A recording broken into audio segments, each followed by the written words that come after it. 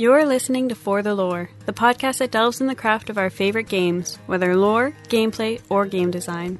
Each week, Roger is joined by Joe and Vince.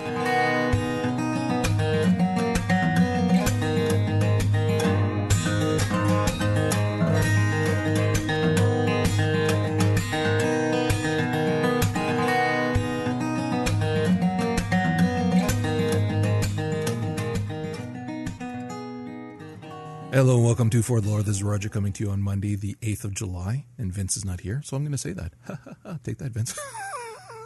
Vince couldn't make it this week. He's very busy with work, but Joe and I are going to go through this. We've actually got a bunch of interesting things to shoot the shit about, which is funny because the week started off with no fucking news at all, and then all of a sudden it was like, holy shit, there's some really fucking cool stuff. Yeah, like middle of the weekend, and it's like, oh, here, have everything. Yeah, so let's start with Overwatch, because for both of us being huge fans of the game, this was big news. Certainly there were rumors beforehand, and there was some, not just light rumors, there were pretty heavy rumors, but when you look at some of the prep time and some of the lead up for some of the other classes that were introduced, this kind of just fell onto the game, onto the PTR, and I'm pretty goddamn excited.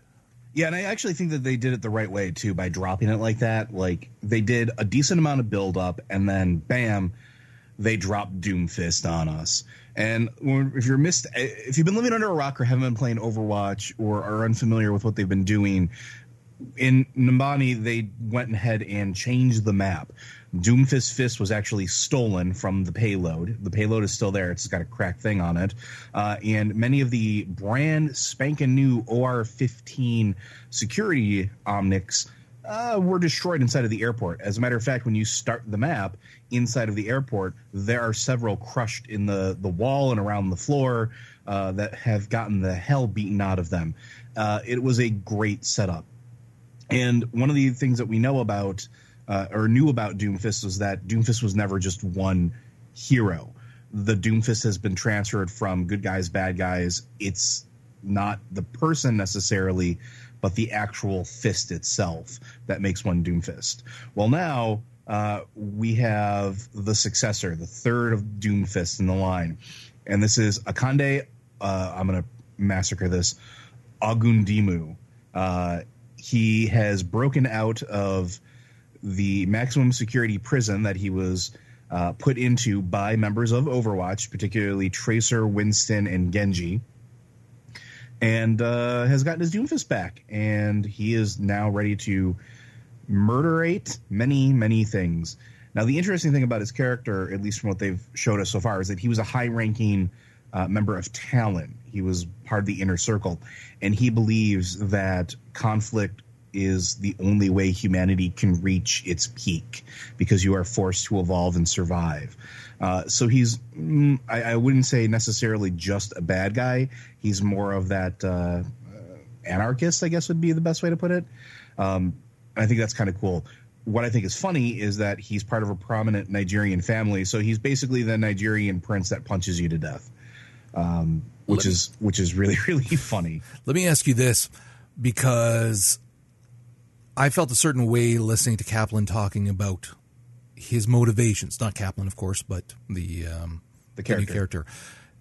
This idea of someone trying to help humanity become stronger by inserting conflict, I thought was ridiculous. We've seen conquerors throughout all of history. I don't think once one of them felt this way. It feels kind of ludicrous to me. It does, but we're basically in a comic book, if you really want to think of it that way. And that's not a concept that's unique to comic book characters, right? Like, it's the villain. I'm just saying, like, Dr. Doom wants to rule, but also, like, Doom isn't trying to make other people stronger through conflict. I'm just saying it fits that type of mentality of a villain from a comic book. Just that sort of ridiculous premise, latching onto it, and then that's what you're going to do. I mean, hell, what is it, 12 Monkeys? That was one of the things there, too, is that release this stuff into the wild and everybody who survives will be, stronger for it. Like, stuff like that. Like, I'm not saying that it's not ridiculous, but I think it's appropriately ridiculous to the character.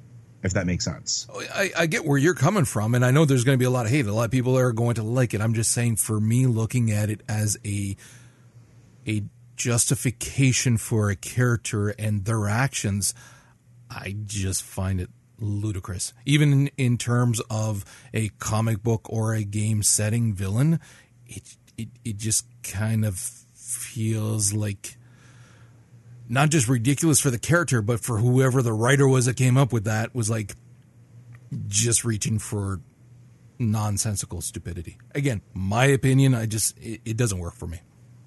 And that's fair, and it's not going to be for everybody. But that aside, I think that he's going to be an interesting addition to the game. Definitely. One, we're getting more information about Talon as a result of this. Two, I'm interested to hear what his interactions are with other members of Talon.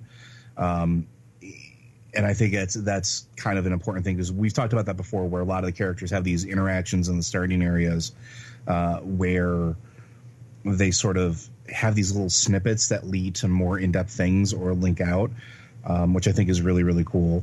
And I also like the idea that his origin comic or cartoon was really well done and involved Tracer and Winston, but it also involved Genji, which is something we haven't really seen a whole lot of, which I thought was actually really interesting as well.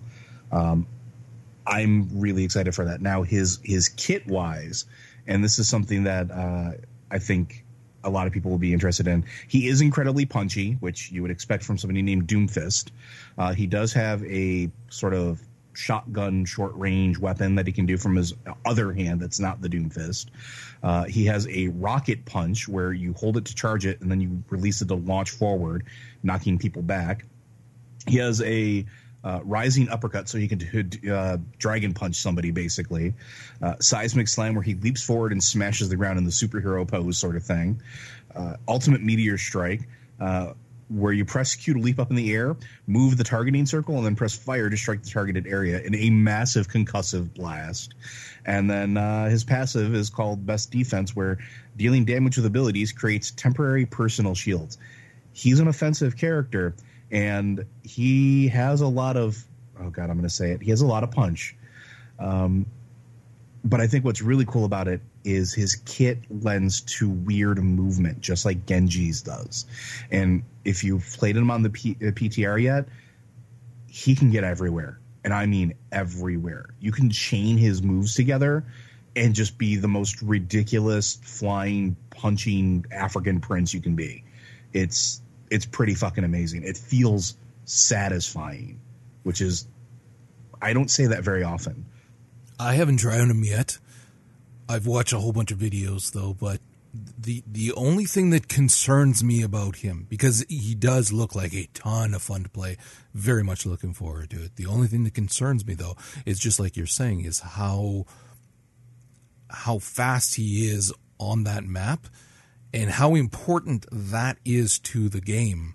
So for a game like a Capture the Flag, that's going to have a massive, massive impact in how the game is played. So that then means that has a massive impact on the other characters and their role as well. So if you have one class that is so radically faster than everybody else for different things, that's really going to change the game for pretty much everybody. But I mean, at the same point, though, there are so many characters right now that are so fast. Sombra is quicker with her stealth and her teleport. You have Tracer, who is speed personified. That is her whole shtick. You have Genji, who can do weird stuff like that. Even Junkrat has weird movement tech. So I don't think it's going to be that big of a deal, because there's already so many characters already in the game that have some really amazing and scary movement tech. Have you seen how far his major ability, the Q, how far on the map can he go with that? It's not overly far. Okay. So, I mean, it's not something to really be too worried about. Okay, because the way Kaplan was talking about it, it actually sounded like it was pretty far. So that's why I was kind of curious about, because that's the one thing I have not seen yet, is just how far he can go.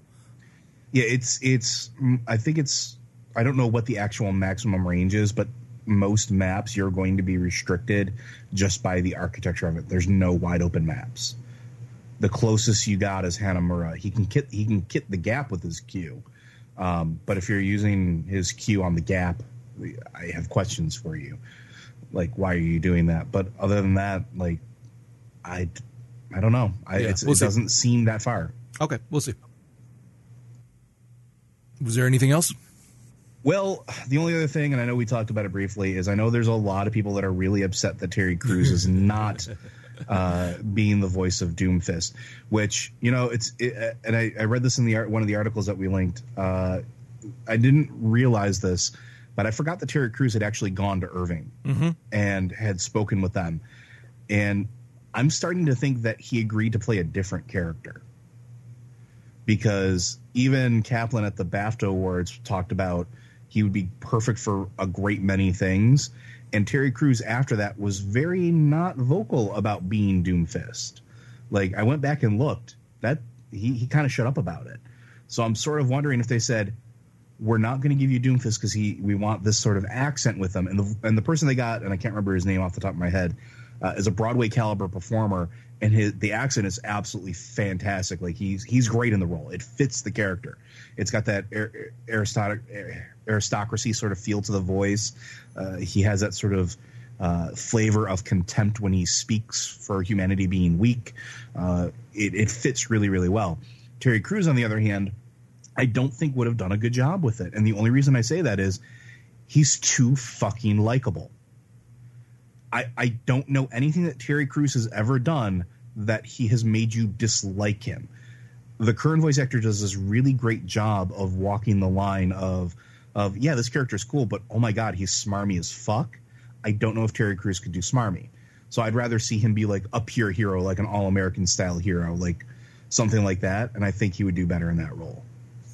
I'm hoping they're giving him something else, because, again, he also really helped push for this. He helped with community building, essentially. And the community rallied around him, certainly, but he also, by virtue of being a very loud, prominent member of that community, he also pushed. He also brought people together for this. And so I'm really hoping that it is, like you said, where they said, okay, listen, we can't really give you this one, but we got you. Trust me, we'll give you something better. There is another possibility that a lot of people haven't been talking about. We know that Athena is one of the god AIs, and that's the one that Winston interacts with up in Gibraltar. She's the voice of the AI and is also the announcer for the games. They've been talking every now and then about adding some of the other AIs into the game. I could totally get behind Brothena having Terry Crews be the announcer for an entire game as one of the AIs. I would be okay with that too, because I could totally see him go, oh no, like when somebody blows up, and just being super okay with it. That would actually be a lot of fun too. That would be cool. Although I would like to see him get an actual class, but that'd be cool too. Okay, let's move away from there now and touch on Hearthstone, sticking with Blizzard, because we got more news about their next expansion now, which is going to be Knights of the Frozen Throne. And this is goddamn awesome. I love that they know their pocket.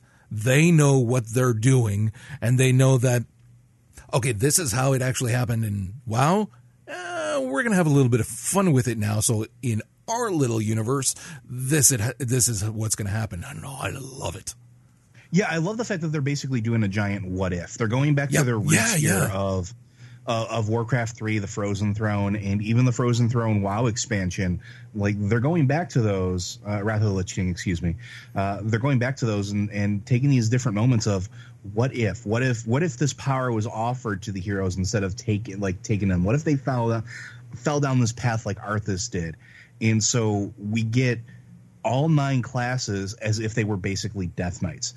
That's not a new Death Knight class, not a 10th class, which I know people have been clamoring for, but instead all 9 heroes get a Death Knight version. That's fucking cool. That was amazing. That was fucking cool as shit. Although I will say, and you can tell it's cool because I was expecting initially a lot more, because I don't know if you thought the same thing, but when those two guys were talking and they were saying, okay, so in our game, it's going to be a little bit different. And I was thinking, oh shit, are they going to make Jaina the Lich King? That'd be awesome. And then the trailer starts up. It's fucking Jaina talking. I'm going, hold on a second. Are they making Jaina the Lich Queen? That would be amazing. And then you realize, no, it's going to be every hero. But then it's like, oh, every fucking hero is going to be able to be a Death Knight. That's kind of fucking awesome. So, yeah, no, that's great. And the implementation of it is interesting, too, because they're introducing for the first time in a very long time, actually since the release of the game, a fourth card type. It's the first time that they've introduced a new card type called a hero card. And that card turns you into the Death Knight and changes your class's class ability. And the example they gave was Rexxar, Deathstalker Rexxar. It's a 6-cost drop that turns him into this amazing like Death Knight version of himself. Not only does it do that, it has a battle cry effect, as they all do apparently. They're all going to have a battle cry effect when you cast them. And Rexxar's is he deals 2 damage to every enemy minion. So it's a great wave clear, especially early on, especially at the 6 mana crystal threshold. Most things are going to be around 2-3 hit points. So that's fantastic. And it changes his ability from, do 2 damage or do 1 damage to a hero to, choose 2 beasts. Now stitch them together. You get a brand new one. And when you cast it, it still only costs 2, by the way. You get a choice of, here's 3, choose 1. Oh, here's another 3, choose 1. Then everything gets all weird and plaguey, and then a new creature, a new beast gets dropped on the ground. That's fucking perfect. That is a perfect imagining of Death Knight Rexxar. I was so excited about that. That was awesome. That was so awesome that I am now really looking forward to seeing what all of the classes' upgraded abilities are going to be. Because it's not really an upgrade. They switched it up, completely different power, making it something that makes sense for that class. So, I cannot wait to see what they're going to do with the fucking warlocks. Because if they're stitching beasts together for the hunter, what the fuck are they going to do with a warlock that randomly blows up their minions to increase or draw more cards or whatever? So, I'm really looking forward to seeing the Death Knight version of all the classes. This is amazing. Know what'd be even better?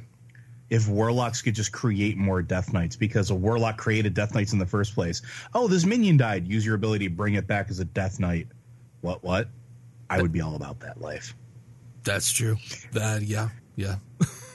Now, we did find out some more stuff as well. The set is going to focus a lot on Death Rattle and Death Rattle effects, which should be fairly obvious. It's a whole expansion where everything is basically killed and dead.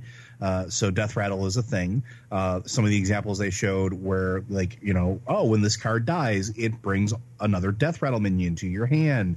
When this card dies, it buffs every other creature in your deck. Like, what? Oh, yeah, that legendary Death Knight card. Wow. That's not a Death Knight. Prince Keleseth, and I'll talk about Prince Keleseth here, that's a lore callback. Prince Keleseth is one of the 3 Blood Princes, one of the 3 High Elves that were converted into vampires, essentially, by the Blood Queen, which we'll talk about her in a minute. But that's a huge throwback to Warcraft 3 and Wrath of the Lich King, because Keleseth is one of those minions that was everywhere. He was in a raid, he was in a dungeon. It's absolutely amazing. And I apologize, it's not a Death Rattle, it's a battle cry for him. If your deck has no 2-cost cards in it, give all minions in your deck +1/+1. That's amazing. That's like the Cthulhu effect on steroids. I'm super cool with that. Yep. Not only are we getting that, we're also getting Lifesteal, which is a brand new ability. And it does something, if you're ever played Magic or any other card game, that you should be used to. Deal damage, gain that much back as life. Apparently, a lot of cards are going to have that. Priests have something that deal 1 damage to every enemy minion, or every enemy, I think it is, was the statement, and then heals you for all of the damage done, which is really, really cool. I'm sorry, all minions it does, so yours included, which is a very Death Knight priest thing to do, I would assume. Just, hey, you're still got meat in your bones. Yeah, give it to me. So I think that's really, really cool, and I think that's something that I've wanted for a while in this game. So I'm really excited to see them doing that. Also because I like when abilities start expanding on cards, because the more abilities you have, the more unique the decks can start to get. Because now it's no longer, it's, a 4-drop and all 4 drops are 3/2s, so it doesn't matter what one I pick. It's now, this one has charge and lifesteal. This one has charge and divine shield. What do I want? So it actually starts to make you make some decisions, and you can start to see some differences in the decks, which I've been asking for since the release of the game. Now, that's the thing. The lifesteal creates a lot more complexity because it becomes one of those things where if you don't have it in your deck, then you'd better have a defense against it. And whether that's just to be very, very fast or to have different effects that can cancel out of that or something else. But it's a very big game changer. And especially if you're looking at also adding in a lot more Death Rattle, which is what they said. Between Death Rattle and Lifesteal, games are going to start lasting a lot longer. And that is both a pro and a con, because one of the things that Hearthstone has going forward is that you can bounce in, get a game in quickly, and be done with it in a relatively short amount of time. But if you start tossing in both of those keywords, games are going to start lasting a lot longer. They'll be exponentially more fun, but they will take a lot longer. Potentially. But the thing is there too that you have to consider is Lifesteal works really well with Death Rattle in general. So you can have decks that have very little Lifesteal and a whole lot of Death Rattle, but the Lifesteal is meant to trigger your Death Rattle, like Spirit Lash. So you have a bunch of one health minions with Death Rattle that you want to trigger. You can go ahead and kill them and trigger your Death Rattle and get a whole bunch of value out of it. And the other thing that's interesting about that too, to me, as a player of Magic the Gathering way back in the day, is Lifesteal is a deceptively powerful thing. And I've already heard people complain about this, about, it's only stealing 1 damage and giving me 1 life. Okay, great. That's actually a 2-point swing. If both heroes have 30 health and you deal 1, let's say you're at 28, they're at 28, you deal 1 damage to them, and then you get healed. They go to 27, you go to 29. That gap then starts to widen. So it's a deceptively powerful thing, and I think people are going to start to embrace it. Now, moving away from the mechanics, another thing that I find interesting is with the new content, just like all the other ones, there's going to be a new raid mission pack, and it's going to be the Frozen Throne, which is amazing because it's Icecrown Citadel, just like they did back in the day, and I was waiting for this to happen when Cryptozoic did those raid decks that you used to get for the WoW TCG. Yeah. This is basically a digital version of that. And the interesting thing, all raid missions are going to be free this time around. Like, I was watching that video, and I had to go back and watch it a couple times. They said free. You don't have to pay for it. You're just going to be able to go in there and start killing things like a raid for free. I'm like, that's fucking amazing. Are they the whole thing free or just part of it, though? That's the one thing I didn't see. No, the exact words were all missions will be free. Okay, excellent. Wow. So I don't know if he misspoke or if that's – I'm hoping that it's the truth because, honestly, I don't mind paying for the adventures, but it becomes sort of a barrier if you don't either have the gold when it first comes out or you don't really want to spend the money on it, which I'll get to that in a second, but giving you the ability – sorry, go ahead. No, I was going to say, no, I'm with you. I believe that, again, the missions and things like that should be free. They should be in there to entice you to continue coming back and to entice you to spend money on the cards. Packs. That's where the money should be going, is the cards. And we don't have to look any further than, once again, Hex. That the content that's coming out, all of the stuff with their PvE stuff, which is massive in scope, is free. It's tossed in. They're expecting the revenue to come in by means of the card sales. Yeah, and that's the other thing too is, and people have to consider, you need engagement in these games to keep people paying money, basically, to keep them afloat. And we know Hearthstone's not exactly hurting, and most of their money comes from pack sales. And most of those pack sales are when an expansion first comes out or when new decks are discovered. So if you give them reasons to continue to spend money, like 8 boss content to throw your head against that maybe has an increased difficulty, that's cool. And the interesting thing about this too is that they do have a reward for getting through the entirety of the mission, which is you get a unique Death Knight card reward. They haven't said what it does or anything like that, but for completing basically Icecrown, you get loot. And it's not just, oh, you completed a wing, here's 2 cards that are mediocre, like with Naxxramas or some of the other stuff that they've done. It's, no, go through this entire gauntlet of shit, and we're going to give you something cool. Well, wasn't that the legendary Death Knight card? They didn't show a legendary Death Knight card. The only legendary they showed was Prince Keleseth, the vampire. Maybe I saw a different video. I thought I saw a legendary Death Knight card that they said was a reward for finishing it. I could be wrong, but I thought that's what I saw. I did not see that. If there is, I missed it. I apologize, but I did not see that. Again, I might be wrong anyways. I like with the Icecrown Citadel, much like what they did with Nax, where you're fighting the bosses that are there.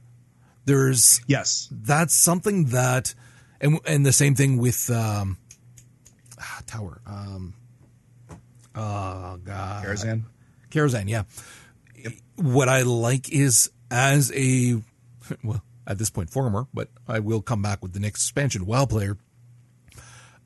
The reason we love Hearthstone is because of that irreverent nature of an IP that we love. So when we saw the stuff with Karazhan, we adored it, rightly so. And then the stuff with Nax was great as well. So I dig this a lot. And again, it means that after this many, we can continue to keep expecting these. You know, Nax wasn't just a fluke of, oh, we'll toss this in and see how it goes and so forth with the other ones. No, they're going to continue. So now we have this to look forward to going forward, that we're going to get these random raids and potentially maybe even dungeons or things like that. This is awesome. I freaking adore this. I've run the crap out of Icecrown in its day as well as farming it for stuff and whatnot. So I know that place inside and out. So I'm really looking forward to seeing just the clever way in which they're going to play with it. That's going to be a lot of fun. And that's the big thing right there is Icecrown is a great varied place, not just because of the different wings, but because each boss in WoW was incredibly unique from each other. Things that I'm curious about are how they're going to work certain bosses. Like, remember the Green Dragon encounter where you had to heal the dragon to fall? Yep. How the fuck is that going to work? Like, stuff like that intrigues me because it gives them an opportunity to do something other than, just play cards and deal damage. And you can explore different things. And we saw that was very successful with Karazhan. And I'm hoping that it will be very successful with Icecrown, and says to them, keep doing this, because that's the type of stuff I want to see. I want to see interesting recreations of classic encounters that maybe then branch into brand new encounters with stuff we've never seen before. And yes, add the whimsy, add the irreverent nature to it, but keep the encounters interesting, and that will actually keep me playing. I can see them doing that encounter quite easily, simply because of what they did with Karazhan, where they replace your deck. So I can see them creating an encounter that does focus around whether it's healing your character or there's a communal dragon and the other side is trying to kill it while you're trying to heal it, things like that. And they swap out your deck to put a deck whose cards are more healing cards. So there's a lot of ways that they can do it. I have faith in them for that. And I'm hoping that they do come up with something fairly original and not just a kind of, you kind of call that in. Yeah, and we'll find out soon because apparently the entire expansion is releasing in August, so not too far away since we're about almost halfway, a quarter of the way through the month. So that's actually super exciting because I can't wait to get my hands on this.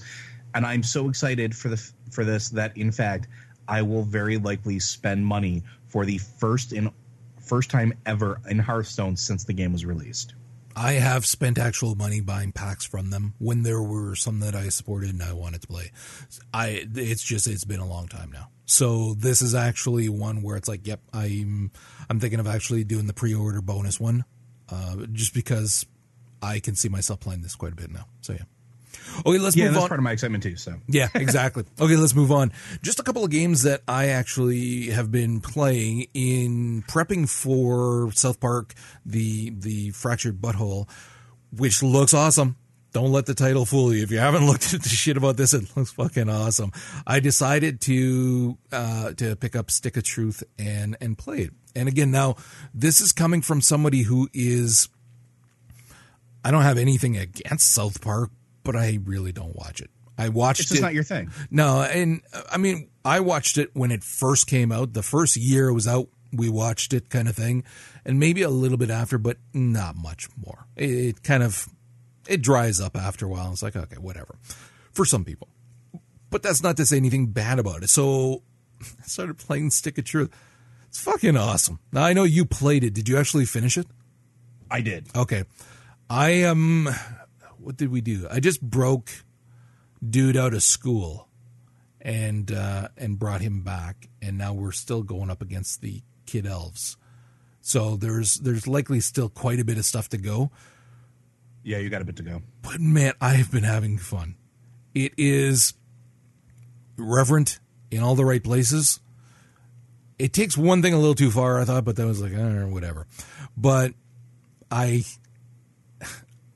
one of the things that I'd read about it was how if you strip away all of the story elements, if you strip away the fact that it is South Park kind of thing, and you just look at it from an RPG perspective, the gameplay mechanics, the inventory system, the stats system, and all of that. If you just look at that, it's fairly well designed and crafted. Mm-hmm. And that's true. Like, if you strip everything away that you might not like because it's South Park and just look at it as an RPG, it's fucking well done. Like, just a brilliant system for your character, your stats, swapping out characters, equipment, your team that you can swap out, the combos that you use with the team members, different things like that. It is fantastic. It is a great, great system. And I also really like the UI that's used because everything's in one easy to page through section that is very well organized. Again, it's, you want to know what quest you're on, click, click, there it is. Okay. You want to know where you have to go for that quest, click, click, there it is. There's no dicking around here whatsoever. Same thing with your uniform, or if you want to preview shit, if you want to, and you can make your guy look like anything. I have been routinely changing out his uniform regardless of what it does for his stats, because I am having so much fucking fun and taking so many screenshots with the variety of outfits that you can come up with. And then you have these ridiculous scenes of this ridiculous character fighting, be it a hopped up on heroin homeless person or a guard or any number of things. So it's very cool. And then the gameplay in terms of actual combat, equally well done. Like, it's one of those systems where it's you take your turn, everybody has a turn, and then you put in your what it is that you want to do. You're working off of the same classic components of spells, potions, things like that. So it's very easy to know what you need to do. But again, very well done. The system is great. The abilities are fun as fuck. I chose to play a thief. What did you choose to play? Wizard. Okay. Wizard. I need to play through just to see what the Jew's abilities are. Oh God, it's amazing. I need to. I couldn't do it. I was looking at going, no, I'll be a thief. Thank you very much. But I need to know what you'll understand when you get to the last encounter. You will understand. All right. But yeah, again, it's an older game, so people might be like, well, this is not exactly, fuck you, I'm playing it, so you're going to hear. But the reason to talk about it also is because, again, some people may discount it because of the IP, but also with the new one that's going to be coming up shortly, you can get this one on the cheap quite a bit now, and just watch for sales. And if you're wondering if it's worth it, again, there's going to be potentially some elements where you're like, but it's meant to be juvenile. That's the whole point. But there's also moments that it was almost a spit take. Some of them were so funny and outrageous that it was like almost a spit take. And you got to love that. That's fun and irreverent. And as a whole, up to the point where I'm at now, I've had a blast, absolute blast. Enjoyed all the encounters. It is a really, really good game. Yeah, it's one of those ones that you don't expect to be as good as it is, and yet when you sit down and play it, it's really, really well done. And you hit the nail on the head with the system. I would put it on par with any of the RPGs that we've played over the last few years, the turn-based RPGs, as far as its system, its inventory, its HUD. And even nowadays, it holds up. Like, yes, it is a bit of an older game, but it's fun to play, and that's the important part. It's got a better HUD than fucking Skyrim. Exactly. It's got better inventory management than the Elder Scrolls Online. I have spent more time playing this game than I have Skyrim or anything else, like Skyrim related. So, like, this is the better RPG, in my opinion. It's a lot of fun. So again, for folks who have not looked at it because they may have thought quite low of it because of the IP, if you like them at all, or if you're willing to just play a very interesting, fun little game, give it a shot. And again, it'll prep you for the Fractured But Whole that's coming out. When is that coming out? That's soon, is it not? I can't remember. Well, I mean, supposed to Wasn't it be fall? I thought I could be wrong. It was supposed to be fall last year. And that was year, pushed back. So I don't know. But it is coming up, and that looks amazing. That looks spectacular. But again, if it's based anything on what we see here in terms of, like, we already know content-wise what it's going to be because it's a South Park comic book thing. So we already know what we're looking at in terms of content, and I'm fucking down for that. Now I know what we can expect gameplay wise, as well as everything else having to do with the actual mechanics of the game. And now I've got faith in it because this is that strong. So moving on to another game that I've been playing. I actually finished it yesterday. It is Old Man's Journey. I picked it up on iOS. Of course, like, again, the new iPad was a gift on Father's Day. So it was like one of those, okay, well, let's look for a couple of games. And I saw this one. And this is one of those things where I've talked about it a lot. We have talked about it a lot on every goddamn podcast, how important representation is. Now, I'm not going to say I'm this old man, not even remotely close yet, but what's important is that representation isn't just a positive thing for that group, but for everybody, because they get to experience something different. And we don't get a lot of stories about this kind of thing. So I wanted to support that as well. And so I picked it up, and first thing out of the gate, I'm racking my brain trying to think of a single other, be it tablet game or portable game, that looks this good. Not because the art style is really amazing. Oh, dude. Oh my God. The art. It reminds me of actually Oxenfree almost. Kind of. Except that as opposed to Oxenfree, when you zoom in here on any of the scenes, whether it's where you're playing or a scene when you're looking at a scene that appears every once in a while, it's almost as if, like, each patch, like, picture the scenes like a quilt. Yes, I live with a quilter, so obviously that's the first thing I thought. But if you picture any of the scenes, like when he's walking along and there's the rolling hills and all that, as a quilt, each section, actually, the graphic kind of moves a little bit. The colors shift a little bit. The pattern moves a little bit. And this very simple little action, which, I mean, it's not like it's glaring or something that is in your face. It's just one of those things that brings life to the game in a way that I have not seen in other games. So when it reminded me of certain short animations that I've seen where it's very loose and free flowing in the animation and it's constantly moving kind of thing. That's what this felt like. You zoom in on different scenes and you see that, his shirt, kind of the texture or whatever kind of shifts, the colors shift and move. And it's just, it brings life to the game in a way that's hard to explain. Yeah, the interesting thing for me, and I was just kind of looking into this when you recommended it the other day, is how you sort of shift the scene. Oh, dude, yeah.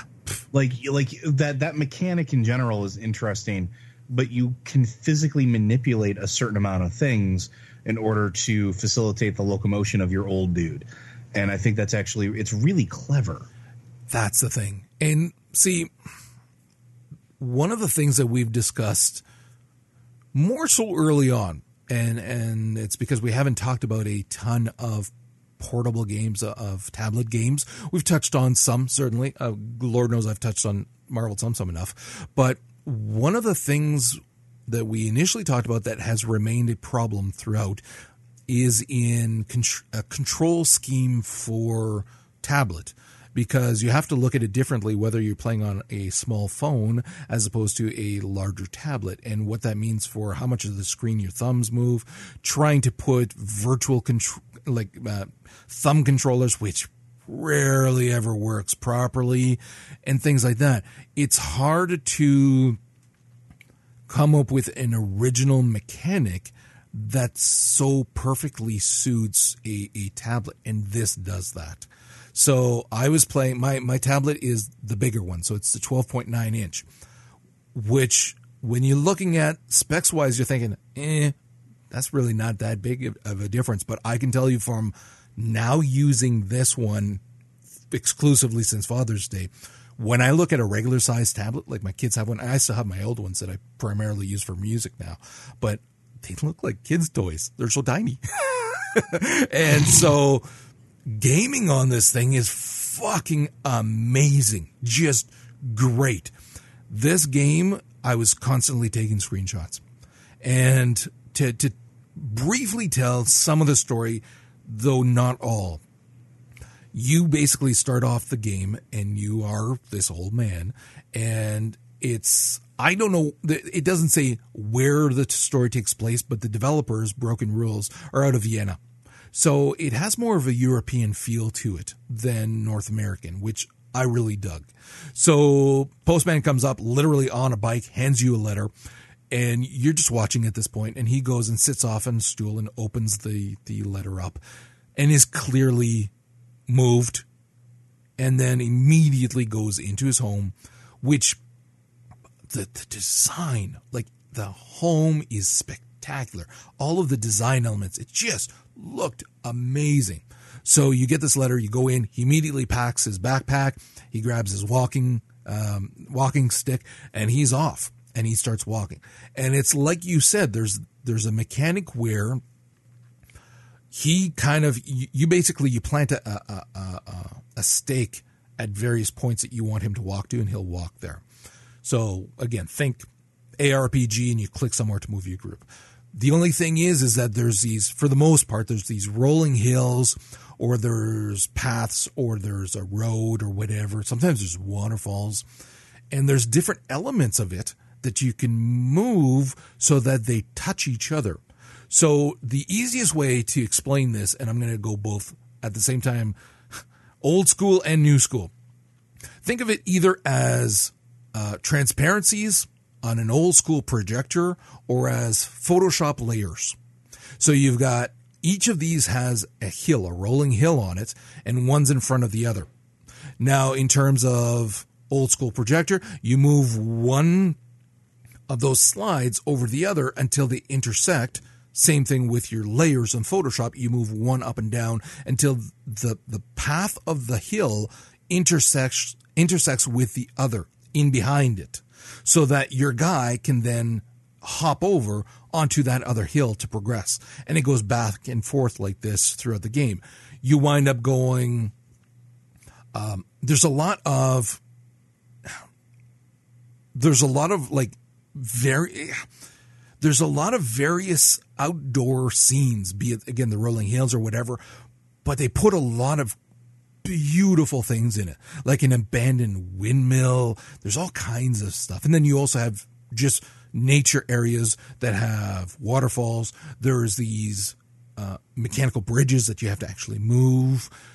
And then there's also cities, because for a while you're going to feel like, okay, most of the game is going up, or up in terms of depth to go that way. You're going away from your body, essentially. But there's also these cities in different places where you're going up steps and then you're going off to the side and things like that. So locomotion works exceptionally well here. And what winds up happening is that periodically there's a bench somewhere, or somewhere where he can sit down and take a break. You don't do it. The character just kind of like, oh, we're here, takes a break. And then you kind of have to click around whatever scene he's in, click around, and you're going to touch on something, and that triggers a memory for him. This is where the game takes this amazing storytelling turn, because for the most part, you're just an old guy traveling. So it's a puzzle game in terms of how do I get old dude from point A to point B and move on. But then what happens is that at each of the save points, you get this spectacular scene. And it's a slightly animated, same kind of thing, but in a different style, much more watercolor, and it kind of shifts a little bit. And sometimes some of them will kind of change a little bit to show different aspects of it. But you get these spectacular scenes that then tell the story of this character's life, and how he first met his girlfriend, and how they had a shotgun wedding, which you don't see often enough in games. She's clearly very, very pregnant in the scene where they're getting married, and it's wonderful. They're happy, they're alive, they're having so much fun. And then you get the scene with the daughter, and this is the first time where your character's kind of looking off in the distance at the sea, longingly watching ships and things like that. And you're like, oh, this person was meant to be a sailor, to live on the sea, and they don't feel like they belong where they are. And you get these story elements then progress throughout that tell you the story of what happened to the marriage, what happened between he and the child, he and his wife, and so forth, leading up to the end. I'm being super vague on purpose because I cannot recommend this game enough. I cannot stress that enough. It's not an expensive game, and it's also available on Android, also on Steam. I didn't realize it was on Steam. Much better on tablet, but if you can only play on a computer, please pick up this game. Support these people, because... And it's relatively cheap, too. It is. It's a little bit more expensive as a tablet game, but on Steam it's $8 USD. See, that's the thing, and that's what I was going to say earlier too, how the mentality for what is an acceptable price range on tablets is way different than on Steam. An indie, beautiful, wonderful game on Steam for under $10 is a must-buy. A beautiful, wonderful iOS game that's around the $10 range is seen by many as being too expensive. So it's kind of like that double-edged sword. In this case here, I can't tell you enough. Like, it's well worth the purchase on iOS, and it's not $10 on iOS. It's cheaper than that. It's wonderful. It's a great game. The story elements are beautiful. If you pick it up, those scenes that you get, let them play out for a little bit, because some of them actually change and trigger something else. Like, one of the areas that you go through, and that's where, once again, by this point, you've accepted the supernatural because you're moving buildings to get your guy going. You're going underwater, and you literally have to move a crashed ship out of the way. And you're like, this is his ship when he went out, and it's crashed, and it's on the bottom. And so there's these very, very clever elements. And then when you get, I'm trying to remember if it was before that or immediately after, because there's a scene with hot air balloons, which is amazing, fucking amazing. And then you get this scene where you see him on a boat. So yeah, it must have been beforehand, I'm guessing, looking at hot air balloons, and it's gorgeous. But then it kind of shifts, and you see him again on his boat, and a fucking humpback whale comes out of the water and splashes in behind his ship. It was astounding. It was jaw-droppingly beautiful. And the game as a whole and the message and everything else was beautiful. It's such a good game. I cannot recommend it enough. So let's move on from there now, briefly, and touch on some other news that we got for some other games. One of them being, we got an English trailer for the Layton's Mystery Journey with Catriel and the Millionaire's Conspiracy. This looks awesome. This looks awesome. I love the Layton games, and I'm very happy that they understand, again, the importance of tablets as well now, because the iOS and Android versions are coming out like soon on the 20th of this month, as opposed to the 3DS version that's not coming out until the fall. So, and this is the perfect type of tablet game, again, because it's got puzzles throughout, interspersed with this really cool story about Professor Layton's daughter, who's taking up the mantle because he's been missing. So she kind of has been investigating that, but also solving all manner of other mysteries. It's introducing a couple of characters to be with her as well. One of them's a helper, Noah, and then you got also basically somebody to go up against her periodically. And then Cheryl, the talking dog, who I'm sure was named after Sherlock. It's funny, it's light, it's a Layton game, and I loved everything that I saw. And then we got a little bit more news on Destiny. Not a ton, but about the clan feature, which is showing where they're headed and how quickly it's coming along, too. Yeah, so, I mean, here it was more of a, hey, do you have a clan you like? Well, we're giving you tools to make that clan and go over to Destiny 2. So basically on the website, you can actually flip your clan over to Destiny 2 mode, which means it'll be available for you as soon as the game drops, which I think is really, really cool. It's not meant for like huge gaming clans, which they even say if you have bigger plans for your existing groups that host your clan, you can leave it as is, explore your own community purposes outside of the game.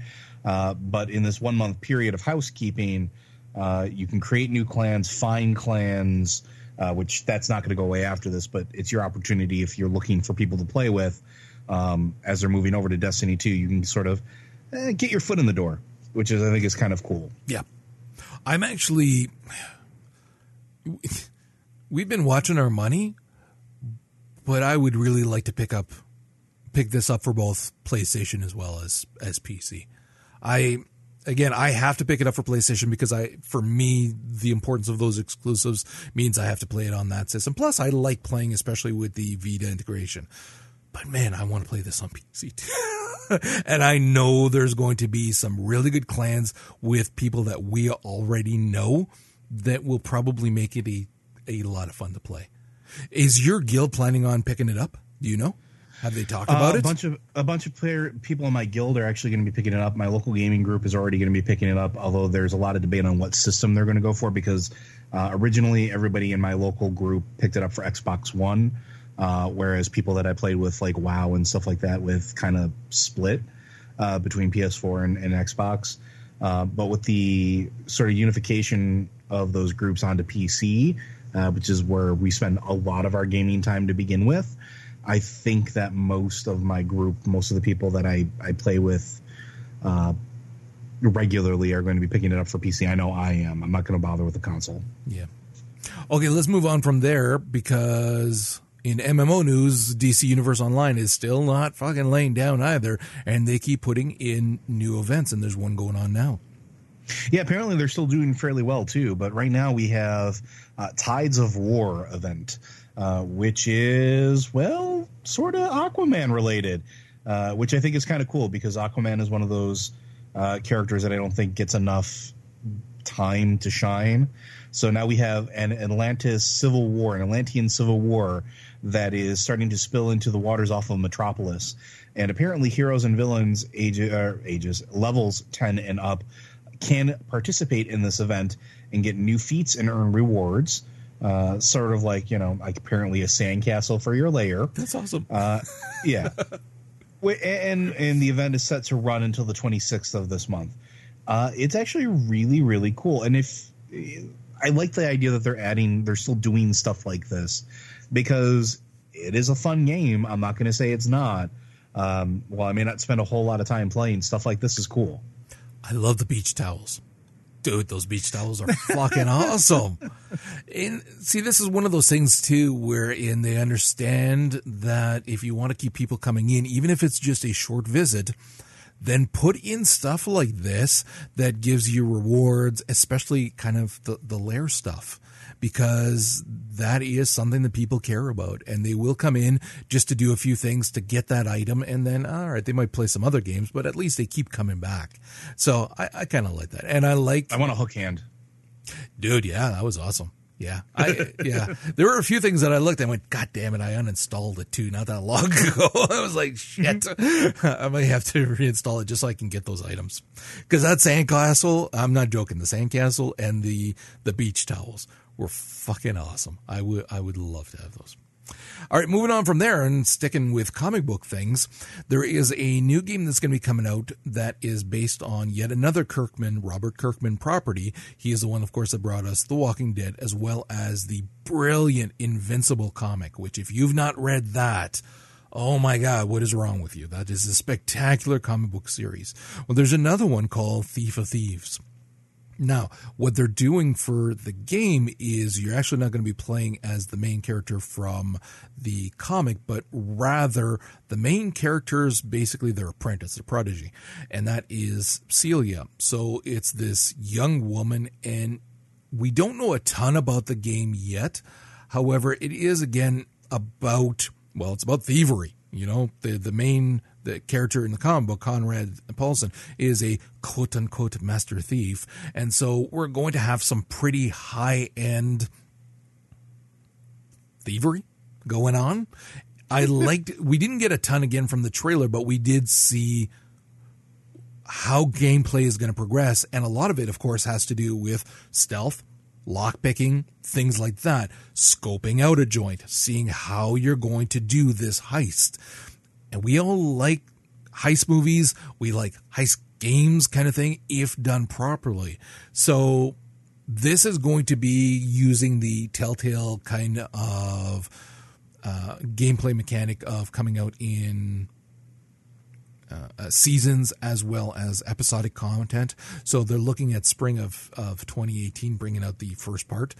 It looks really cool, and it has that comic book feel to it. And not just in terms of the visual style, but even to the point of like little captions and different things like that.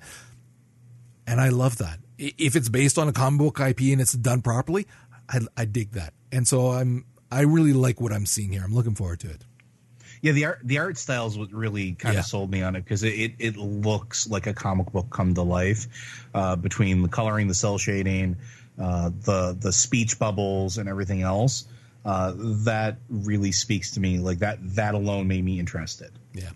And then lastly, very, very briefly, we got a little bit more news on Arizona Sunshine, which is the VR game that just dropped, and it's actually selling fairly well. Now, the reason I brought it up is because we have brought up, me, brought up VR a lot over the last little while. And one of the things that I'm always saying is how I've only got right now the PSVR. And I always wonder, okay, just how different do the games look or the experiences look in either the Vive or the Rift? Because when you're looking at videos of it, often you're seeing the fully rendered videos of it, not necessarily what you're going to see from within the unit. And that's especially true when you're looking at PSVR games. So what was telling about this article, because it was talking about the game and how good it is, it talks about the movement mechanics of the game, which they really thought through. So they're giving you options of how to move, or if you want to, move normally forward, or if you want to use the teleport mechanic, or kind of incremental shifts in when you're turning. All these things are really great and show that they care about your experience in the game. They also talk about, because you can either play with the Move controllers, with a regular controller, or with the new AIM controller, that giant thing that replicates a kind of a shotgun or an assault rifle. And each one feels different in the game, handles different in the game, reloads even differently in the game, and that's really cool. The limitations come in terms of the processing power. And this is something we all knew. Again, PSVR is more of a, not necessarily the lowest rung on the VR ladder, but it's definitely not at the top. So some of the concessions that you have to put up with are because of the limitations in terms of processing power on the PS4.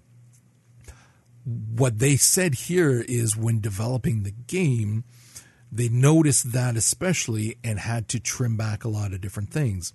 So while there are ragdoll mechanics for the zombies when you kill them, they're actually not live, quote-unquote, ragdoll mechanics. They actually had to film ragdoll deaths from zombies using the PC versions. I can't remember if they actually said if it was off the Vive or the Rift, but off of the PC, and then render that in for the PS4. And that's what you're seeing. So it still looks phenomenal. Obviously, it's just not true to what it is in the same way that it is on those much higher end units. So I just found that especially very telling of the difference between the two, and how a developer can really work within those limitations to still create something really good and fun to play, and still look good as well. So it was very, very cool. Yeah, I mean, it looked interesting, and that's not a damning thing. That's actually a high praise for me, because if you're interested, that means I'm probably going to check you out. Yeah, I will definitely be checking out Arizona Sunshine. I'm probably going to wait till the price drops a little bit, but I'm actually really looking forward to seeing it. I'm also going to I need to also find a fucking AIM controller. They're a little hard to find right now. I need to find an AIM controller, because I would like to play with the AIM controller to see just how much better, because it is supposed to be substantially better for the aiming and whatnot. So that'll be cool. So with that, we are going to call it a wrap for tonight. Thank you very much for joining us. You can, of course, find the show notes at For the Lore. You can also find us on Stitcher and iTunes. You can find us on Twitter at For the Lore, or individually Joe's Letters at J. Vince, who is notably absent, is Simodian, and I am at Zen Buddhist. And just keep listening, because there's also going to be a feature on a new RTS that's out in early access right now on Steam called Win That War. So they sent me a key and I checked it out, and you're going to hear what I have to say about it. And with that, we will talk to you guys soon for our next episode, which, if Marty fucking shows up, will be our Shadowruns episode. With that, we'll talk to you guys later.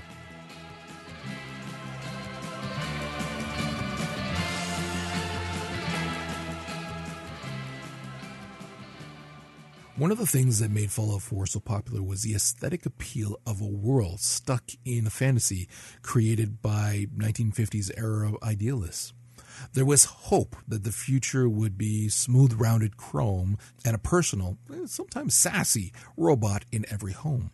That future never came to be, of course. However, it's still a setting that I would like to see explored in more games. Win That War from developer Insane Unity seeks to make use of this style for their RTS, currently available on Steam Early Access.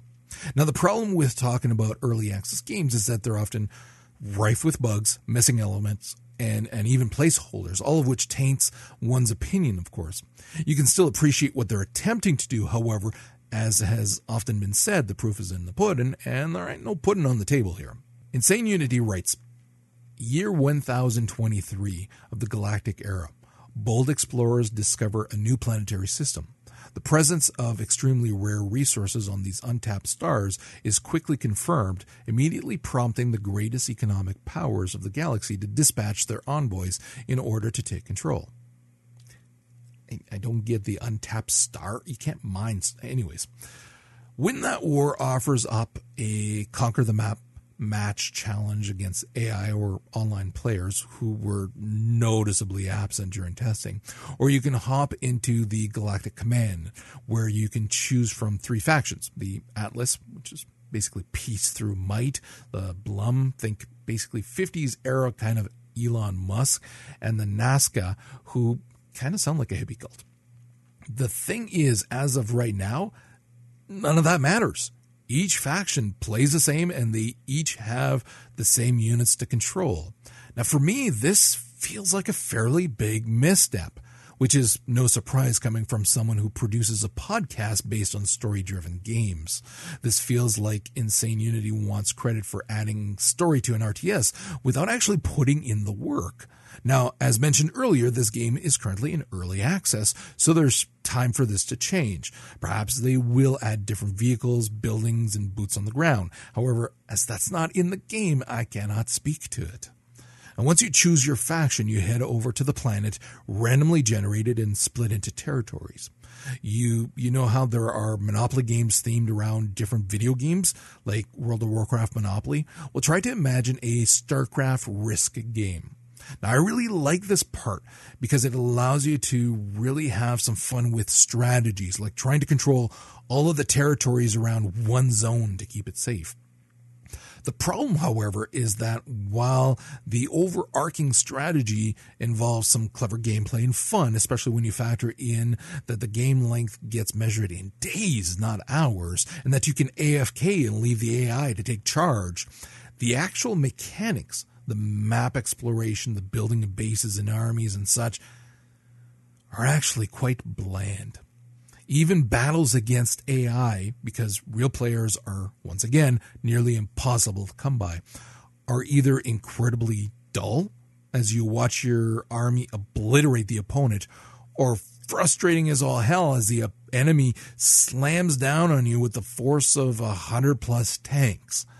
There doesn't appear to be a happy medium, and it's in that happy medium where you can generate tension, which translates into fun, challenging gameplay wherein you don't already know the outcome. Once again, there's potential in what we see, and some originality as well, though I think calling it an MMORTS is one hell of a stretch. There are higher expectations for the MMO genre than being massive and multiplayer and online. So here's what Insane Unity states on their site for Win That War. And it's an RTS gameplay adjusted to a persistent MMO universe. Large scale, 1,000 players per planet, fighting for hundreds of territories. A game in which cooperation will help you resolve embarrassing situations. And 3 game modes, solo, multiplayer, and online. I don't know what embarrassing situations, maybe it's misspelling embarrassing that's embarrassing, or territories. Seriously, people, look into that. There's no excuse. Unfortunately, there's currently not enough in the game to warrant supporting it through early access. And in fact, as is often the case, I believe early access may taint many people's opinion of this title, making it difficult to achieve the success it deserves once it releases. But here's the thing. The last update on Insane Unity's blog regarding this title was in April.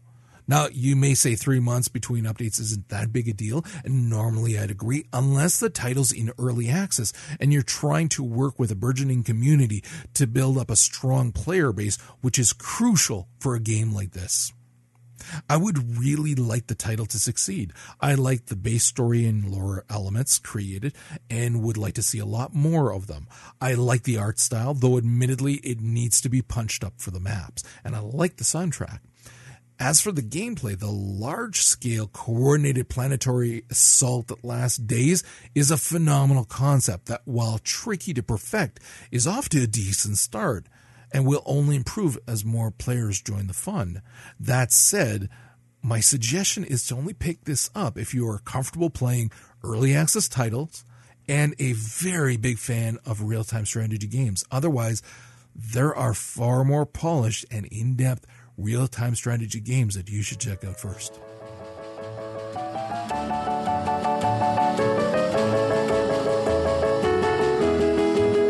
Well, Lordy, Miss Claudia, girl, you sure look good to me. Well, please don't excite me, baby.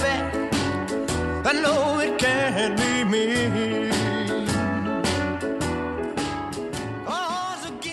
Thank you for listening to For the Lore. Each week, the show is broadcast live on Mondays at 7 p.m. Eastern. Stop by forthelore.com/live to join the conversation and have your thoughts discussed on the show. If you'd like to hear more from the guys, check out Comic Book Informer, a weekly podcast from Vince and Roger, as well as Popcorn Ronin, a bi-weekly movie, TV, and anime podcast. And lastly, thanks to Manelli Jamal for the show's theme music. We encourage everyone to check out his site, ManelliJamal.com, or find him on iTunes and help support this incredible musician by picking up his CDs. Tell my mama, Lord, I swear, God, what you've been doing to me. I'm gonna tell everybody that I'm down in misery.